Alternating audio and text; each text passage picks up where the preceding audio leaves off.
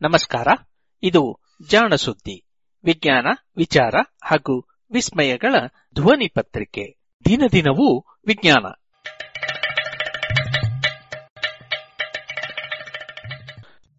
ಸಂಪುಟ 3 ಸಂಚಿಕೆ 189, ಮಾರ್ಚ್ 29, 2020. ಭಾನುವಾರದ ಕಥಾ ಸಮಯ.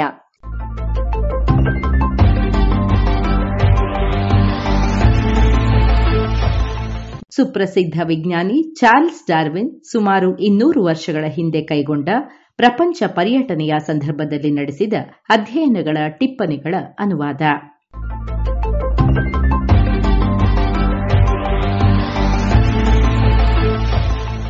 ಬೀಗಲ್ ಸಾಹಸಯಾನ ಸಂಚಿಕೆ 81.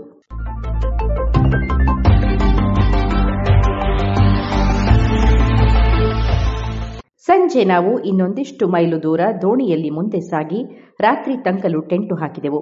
ಮರುದಿನ ಮಧ್ಯಾಹ್ನದ ಹೊತ್ತಿಗೆ ನಮ್ಮ ನಾವೇ ನೆಲಕಚ್ಚಿತ್ತು. ನೀರಿನ ಆಳ ಕಡಿಮೆ ಇದ್ದುದರಿಂದ ಇನ್ನೂ ಮುಂದೆ ಸಾಗಲಾಗಲಿಲ್ಲ. ಹೊಳೆಯ ನೀರು ತುಸು ಸಿಹಿಯಾಗಿದ್ದರಿಂದ ಮಿಸ್ಟರ್ ಶಾಫರ್ ಒಂದು ಪುಟ್ಟ ಹರಿಗೋಲಿನಲ್ಲಿ 3 ಮೈಲು ಮುಂದೆ ಸಾಗಿದರು. ಹರಿಗೋಲು ನೆಲಕಚ್ಚಿತು, ಆದರೆ ಅದು ಸಿಹಿ ನೀರ ತೊರೆಯಾಗಿತ್ತು. ಕೆಸರು ನೀರು ತುಂಬಿದ್ದರೂ ತೊರೆಯೇನೂ ಪುಟ್ಟದಾಗಿರಲಿಲ್ಲ. ಕಾರ್ಡಿಲೆರಾ ಪರ್ವತಗಳ ಮೇಲಿನ ಹಿಮ ಕರಗಿ ಇದು ಹುಟ್ಟಿರಬೇಕು. ಬೇರೆಲ್ಲಿಂದಲೂ ಅದು ಹುಟ್ಟಿರಲು ಸಾಧ್ಯವಿಲ್ಲ. ಆ ವಿಶಾಲವಾದ ಬಯಲಿನಲ್ಲಿದ್ದ ನಾವು ನೆಲಕಚ್ಚಿದ್ದ ಪುಟ್ಟ ಕಲ್ಲಿನ ಕೊರಕಲು ಈ ಪ್ರಪಂಚಕ್ಕೆ ಸೇರಿದ್ದು ಎಂದೇ ಅನಿಸಲಿಲ್ಲ. 2ನೆಯ ದಿನ ನಾವು ಲಂಗರು ಹಾಕಿದ್ದ ಕಡೆಗೆ ಬಂದ ಮೇಲೆ ನಾನು ಹಾಗೂ ಕೆಲವು ಅಧಿಕಾರಿಗಳು ಅಲ್ಲಿದ್ದ ಒಬ್ಬ ರೆಡ್ ಇಂಡಿಯನ್ನ ಸಮಾಧಿಯನ್ನು ದೋಚಲು ಹೋದೆವು. ಅದು ಪಕ್ಕದಲ್ಲಿದ್ದ ಒಂದು ಗುಡ್ಡದ ತುದಿಯಲ್ಲಿತ್ತು. ಕನಿಷ್ಠ 1-2 ಟನ್ ಭಾರವಿದ್ದ 2 ಭಾರಿ ಬಂಡೆಗಳನ್ನು 6 ಅಡಿ ಎತ್ತರವಿದ್ದ ಒಂದು ಕೋಡುಗಲ್ಲಿನ ಮುಂಭಾಗದಲ್ಲಿಡಲಾಗಿತ್ತು. ಆ ಸಮಾಧಿಯ ಬುಡದಲ್ಲಿ ಕಲ್ಲಿನ ಮೇಲೆ 1 ಅಡಿ ಆಳವಿದ್ದ ಮಣ್ಣಿನ ಪದರವಿತ್ತು. ಈ ಮಣ್ಣನ್ನು ಕೆಳಗಿದ್ದ ಮೈದಾನದಿಂದ ಹೊತ್ತು ತಂದಿರಬೇಕು. ಅದರ ಮೇಲೆ ಸಪಾಟಾದ ಕಲ್ಲುಗಳ ಮೆಟ್ಟಿಲುಗಳಿದ್ದುವು. ಇವುಗಳ ಮೇಲೆ ಕೋಡುಗಲ್ಲು ಮತ್ತು 2 ಬಂಡೆಗಳ ನಡುವಣ ಜಾಗವನ್ನು ಮುಚ್ಚಲು ಇನ್ನಷ್ಟು ಕಲ್ಲುಗಳನ್ನು ಪೇರಿಸಲಾಗಿತ್ತು. ಸಮಾಧಿಯನ್ನು ಪೂರ್ಣಗೊಳಿಸಲು ರೆಡ್ ಇಂಡಿಯನ್ನರು ಆ ಕೋಡುಗಲ್ಲಿನಿಂದ ಒಂದು ದೊಡ್ಡ ಚಿಪ್ಪನ್ನು ಒಡೆದು ಅದನ್ನು ಆ 2 ಬಂಡೆಗಳ ಮೇಲೆ ಹೊದಿಸಿದ್ದರು. ಸಮಾಧಿಯ 2 ಬದಿಯಲ್ಲಿಯೂ ಅಗಿದರೂ ನಮಗೆ ಯಾವ ಪಳೆಯುಳಿಕೆಗಳು ಸಿಗಲಿಲ್ಲ. ಮೂಳೆಗಳು ಕೂಡ ಸಿಗಲಿಲ್ಲ. ಮೂಳೆಗಳಾದರೋ ಬಹಳ ಹಿಂದೆಯೇ ಕೊಳೆತು ಹೋಗಿತ್ತಿರಬೇಕು. ಏಕೆಂದರೆ ಇನ್ನೊಂದೆಡೆ ನಾನು ಒಂದಿಷ್ಟು ಪುಟ್ಟ ಗುಪ್ಪೆಗಳನ್ನು ಕಂಡೆ. ಅವುಗಳಲ್ಲಿದ್ದ ಪುಡಿಯನ್ನು ಯಾವುದೋ ವ್ಯಕ್ತಿಯದ್ದೆಂದು ಹೇಳಬಹುದಿತ್ತು. ಅಂದರೆ ಇದು ಬಹು ಪುರಾತನ ಸಮಾಧಿ. ರೆಡ್ ಇಂಡಿಯನ್ನರು ಯಾರನ್ನಾದರೂ ಹೂತಲ್ಲಿಂದ ಅವರ ಮೂಳೆಗಳನ್ನು ಬಹಳ ಜಾಗ್ರತೆಯಿಂದ ಅಲ್ಲಿಂದ ಕೊಂಡೊಯ್ದು ಎಷ್ಟೇ ದೂರವಿದ್ದರೂ ಸಮುದ್ರ ತೀರದಲ್ಲಿ ಹಾಕುತ್ತಾರೆಂದು ಫಾಕನರ್ ಹೇಳಿದ್ದಾರೆ. ಕುದುರೆಗಳು ಬರುವುದಕ್ಕೂ ಮುನ್ನ ಇಲ್ಲಿನ ರೆಡ್ ಇಂಡಿಯನ್ನರು ಈಗ ಫ್ಯೂಜಿಯನ್ನರು ಮಾಡುವಂತೆಯೇ ಸಮುದ್ರದ ಆಸುಪಾಸಿನಲ್ಲಿಯೇ ಜೀವಿಸುತ್ತಿದ್ದಿರಬೇಕು. ಆದ್ದರಿಂದಲೇ ಈ ಪದ್ಧತಿ ಬಂದಿರಬೇಕು. ತಮ್ಮ ಪೂರ್ವಜರನ್ನು ಮಣ್ಣು ಮಾಡಿದ್ದಲ್ಲಿಯೇ ತಮ್ಮವರನ್ನು ಮಣ್ಣು ಮಾಡಬೇಕೆನ್ನುವ ನಂಬಿಕೆಯೇ ರೆಡ್ ಇಂಡಿಯನ್ನರನ್ನು ಸತ್ತವರ ಕೊಳೆಯದ ಭಾಗಗಳನ್ನು ಸಮುದ್ರ ತೀರದಲ್ಲಿರುವ ತಮ್ಮ ಪೂರ್ವಜರ ಸ್ಮಶಾನಗಳಿಗೆ ಕೊಂಡೊಯ್ಯುವಂತೆ ಈಗ ಮಾಡುತ್ತಿದೆ. ಜನವರಿ 9. ರಾತ್ರಿಯಾಗುವುದಕ್ಕೂ ಮೊದಲೇ ಬೀಗಲ್ ಡಿಸೈರ್ ಬಂದರಿಗೆ ದಕ್ಷಿಣದಲ್ಲಿ ಸುಮಾರು 110 ಮೈಲು ದೂರದಲ್ಲಿರುವ ಸುಂದರ ಹಾಗೂ ವಿಶಾಲವಾದ ಸೇಂಟ್ ಜೂಲಿಯನ್ ಬಂದರಿನಲ್ಲಿ ಲಂಗರು ಹಾಕಿತು. ನಾವು ಅಲ್ಲಿ 8 ದಿನ ತಂಗಿದೆವು. ಇಲ್ಲಿನ ಪ್ರದೇಶವೆಲ್ಲವೂ ಡಿಸೈರ್ ಬಂದರಿನ ಹತ್ತಿರವಿರುವಂತೆಯೇ, ಆದರೆ ಇನ್ನಷ್ಟು ಬರಡಾಗಿದೆ.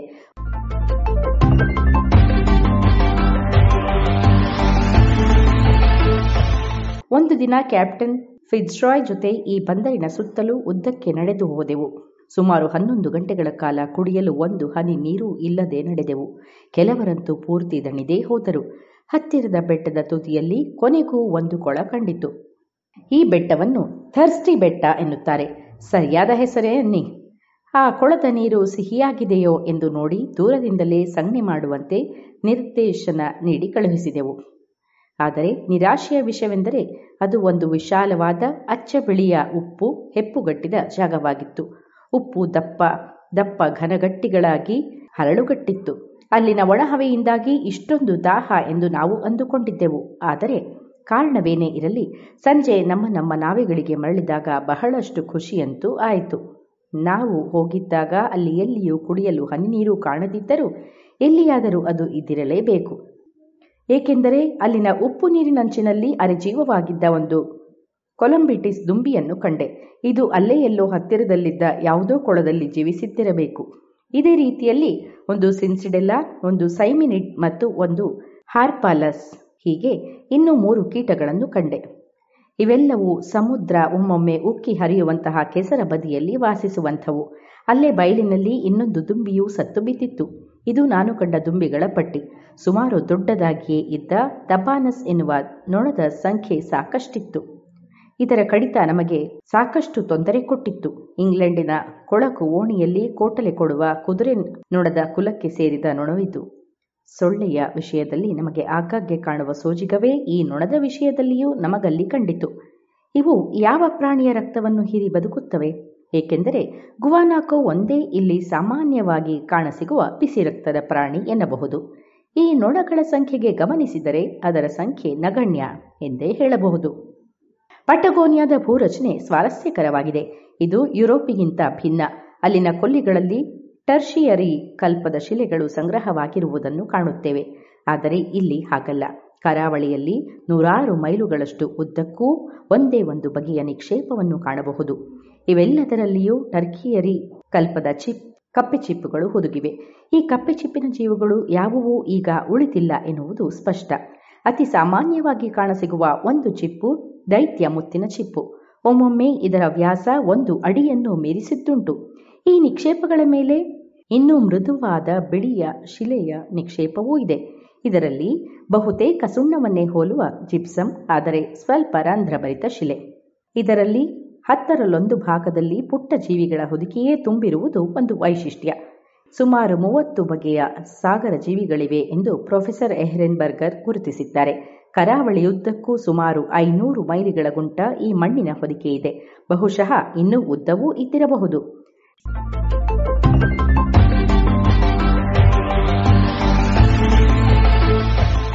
ಸೇಂಟ್ ಜೂಲಿಯನ್ ಬಂದರಿನಲ್ಲಿ ಅದರ ದಪ್ಪ 800 ಅಡಿಗಳಿಗಿಂತಲೂ ಹೆಚ್ಚು. ಎಲ್ಲೆಲ್ಲೂ ಕಾಣಿಸುವ ಈ ಬಿಳಿಯ ಮಣ್ಣಿನ ಪದರದ ಮೇಲೆ ಜಲ್ಲಿಕಲ್ಲುಗಳ ಹೊದಿಕೆ ಇದೆ. ಬಹುಶಃ ಪ್ರಪಂಚದಲ್ಲಿ ಅತಿ ದೊಡ್ಡದಾದ ನೊರಜುಗಲ್ಲಿನ ಹಾಸು ಇದು ಎನ್ನಬಹುದು.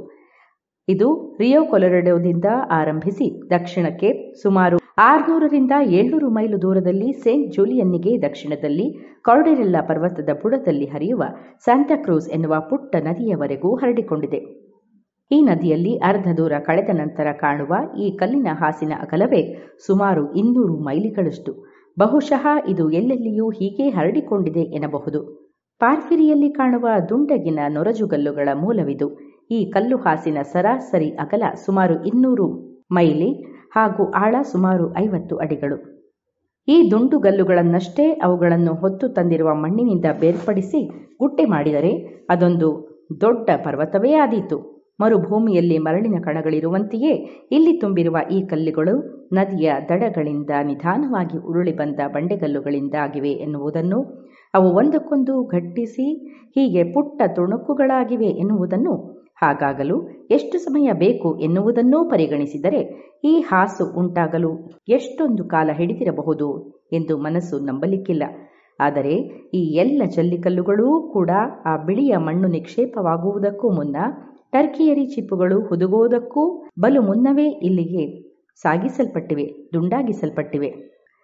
ದಕ್ಷಿಣದ ಈ ಖಂಡದಲ್ಲಿರುವ ಎಲ್ಲವೂ ಬಲು ದೈತ್ಯವೇ. ಇಲ್ಲಿನ ಭೂಮಿಯ ವಿಸ್ತಾರ ರಿಯೋಪ್ಲಾಟದಿಂದ ಟಿಯೆರಾ ಡೆಲ್ ಫ್ಯೂಗೋದವರೆಗೂ ಸುಮಾರು 1200 ಮೈಲುಗಳಷ್ಟುದ್ದಕ್ಕೂ ಇದೀಗ ನಾವು ಕಾಣುವ ಕಪ್ಪೆ ಚಿಪ್ಪಿನ ಜೀವಿಗಳ ಕಾಲದಲ್ಲಿಯೇ ಮೇಲೆದ್ದು ದಿಬ್ಬವಾಗಿವೆ. ಪಟಗೋನಿಯಾದಲ್ಲಿ ಕೆಲವೆಡೆ ಇದು ಸುಮಾರು 300ರಿಂದ 400 ಅಡಿಗಳಷ್ಟೆತ್ತರವಾಗಿವೆ. ಈ ಮೇಲೆದ್ದ ಬಯಲಿನ ಮೇಲ್ಮೈಯಲ್ಲಿ ಬಿದ್ದಿರುವ ಹಳೆಯ ಕಪ್ಪೆ ಚಿಪ್ಪುಗಳಲ್ಲಿ ಹಲವದರ ಬಣ್ಣವೂ ಮಾಸಿಲ್ಲ. ಈ ಉಬ್ಬುವಿಕೆಗೆ 7-8 ಬಾರಿ ತಡೆ ಬಂದು ನಿಂತಂತಿದೆ. ಈ ವಿರಾಮದ ಅವಧಿಯಲ್ಲಿ ಸಮುದ್ರವು ಒಳನಾಡನ್ನು ಕೊರೆದು ಉದ್ದುದ್ದನೆಯ ಕೊರಕಲುಗಳನ್ನು ಸೃಷ್ಟಿಸಿದೆ. ಒಂದು ಮೆಟ್ಟಲಿನ ಹಿಂದೆ ದೊಡ್ಡದಿನ್ನೊಂದು ಮೆಟ್ಟಲಿರುವ ಹಾಗೆ ಇವು ಸೃಷ್ಟಿಯಾಗಿವೆ. ಸಮುದ್ರ ಅದನ್ನು ಆಗಾಗ ಕೊರೆದಿರುವುದು ಇಡೀ ಕರಾವಳಿಯ ಗುಂಟಲು ಬಲು ದೂರಕ್ಕೆ ಆಗಿರುವುದನ್ನು ಕಾಣಬಹುದು. ಈ ಮೆಟ್ಟಿಲಿನಂತಹ ದಿಬ್ಬಗಳು ಎತ್ತರಕ್ಕೆ ತಕ್ಕಷ್ಟು ದೂರದಲ್ಲಿ ರೂಪುಗೊಂಡಿರುವುದನ್ನು ಕಂಡು ಅಚ್ಚರಿಪಟ್ಟಿದ್ದೇನೆ. ಅತಿ ಪುಟ್ಟದಾದ ದಿಬ್ಬದ ಎತ್ತರ ಸುಮಾರು 90 ಅಡಿ. ಅದೇ ಅತಿ ಎತ್ತರದ್ದು ಸುಮಾರು 950 ಅಡಿ. ಇದನ್ನು ನಾನು ಸಮುದ್ರ ತೀರದಲ್ಲಿ ಹತ್ತಿದ್ದೆ. ಇಂತಹವುಗಳಲ್ಲಿ ಕೆಲವು ಈ ರೀತಿಯ ನೊರಚುಗಲ್ಲಿನ ಟೊಪ್ಪಿ ಇರುವ ಬೆಟ್ಟಗಳಾಗಿ ಉಳಿದಿವೆ. ಸಂತಾಕ್ರೂಜಿನ ಬಳಿ ಇರುವ ಮೈದಾನಗಳು ಕಾರ್ಡಿರೆಲ್ಲಾ ಪರ್ವತದ ತಪ್ಪಲಿನಲ್ಲಿ ಸುಮಾರು 3000 ಅಡಿ ಎತ್ತರವರೆಗೂ ಇಳಿಜಾರಾಗಿವೆ. ಈಗ ನಾವು ನೋಡುವ ಕಪ್ಪೆಚಿಪ್ಪುಗಳ ಕಾಲದಲ್ಲಿಯೇ ಈ ಪಟಗೋನಿಯಾದ ನೆಲ 300ರಿಂದ 400 ಅಡಿ ಮೇಲೆದ್ದಿರಬೇಕು ಎಂದು ನಾನು ಹೇಳಿದ್ದೇನಷ್ಟೆ. ಇದೇ ಸಮಯದಲ್ಲಿಯೇ ಸಂತಾಕ್ರೂಜಿನ ಮೇಲಿನ ಬಯಲುಗಳಿಗೆ ಹಿಮನದಿಗಳು ದೊಡ್ಡ ದೊಡ್ಡ ಬಂಡೆಗಳನ್ನು ಹೊತ್ತು ತಂದಿರಬೇಕು. ಆಗ ಇದರ ಎತ್ತರ ಕೇವಲ 1500 ಅಡಿಗಳವರೆಗಷ್ಟೇ ಇದ್ದಿರಬೇಕು. ಪಟಗೋನಿಯಾದ ನೆಲ ಕೇವಲ ಮೇಲೆದ್ದಿರುವುದರಿಂದಷ್ಟೇ ಹೀಗಿರುವುದಿಲ್ಲ. ಸೇಂಟ್ ಜೂಲಿಯನ್ ಬಂದರು ಮತ್ತು ಸಂತಾಕ್ರೂಜಿನ ಬಳಿ ಸಿಗುವ ಟರ್ಷಿಯರಿ ಕಲ್ಪದ ಕಪ್ಪೆಚಿಪ್ಪುಗಳು 40ರಿಂದ 250 ಅಡಿಗಿಂತಲೂ ಆಳವಾದ ನೀರಿನಲ್ಲಿ ವಾಸಿಸುವ ಜೀವಿಗಳದ್ದು ಎಂದು ಪ್ರೊಫೆಸರ್ E4B ಹೇಳಿದ್ದಾರೆ. ಆದರೆ ಇಲ್ಲಿ ಅವುಗಳ ಮೇಲೆ ಸುಮಾರು 800ರಿಂದ 1000 ಅಡಿಗಳಷ್ಟು ದಪ್ಪದ ಮಣ್ಣಿನ ಹೊದಿಕೆ ಇದೆ. ಇದು ಸಮುದ್ರದ ಮಣ್ಣು. ಆದರೆ ಈ ಕಪ್ಪೆಚಿಪ್ಪಿನ ಜೀವಿಗಳು ಬದುಕಿದ್ದಂತಹ ಸಮುದ್ರದ ತಳವು ಹಲವು 100 ಅಡಿಗಳಷ್ಟು ಆಳಕ್ಕೆ ಕುಸಿದಿರಬೇಕು. ಇದು ಅದರ ಮೇಲೆ ಬೇರೆ ಮಣ್ಣು ಬಂದು ಪದರಗಟ್ಟಲು ನೆರವಾಗಿದೆ. ಅಬ್ಬಾ, ಈ ಪಟಗೋನಿಯಾದ ಈ ಭೂಮಿಯ ರಚನೆಯನ್ನು ಸರಳವಾಗಿ ಗಮನಿಸಿದರೂ ಎಂತಹ ಚರಿತ್ರೆಯನ್ನು ಹೇಳುತ್ತದೆ ಅಲ್ಲವೇ?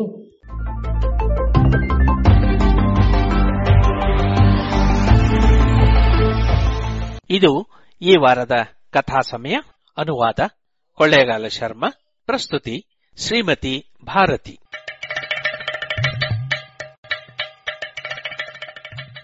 ಜಾಣ ಸುದ್ದಿಯ ಬಗ್ಗೆ ಸಲಹೆ ಸಂದೇಹಗಳು ಇದ್ದಲ್ಲಿ ನೇರವಾಗಿ 9886640328 ಈ ನಂಬರಿಗೆ ವಾಟ್ಸಪ್ ಮಾಡಿ, ಇಲ್ಲವೇ ಕರೆ ಮಾಡಿ.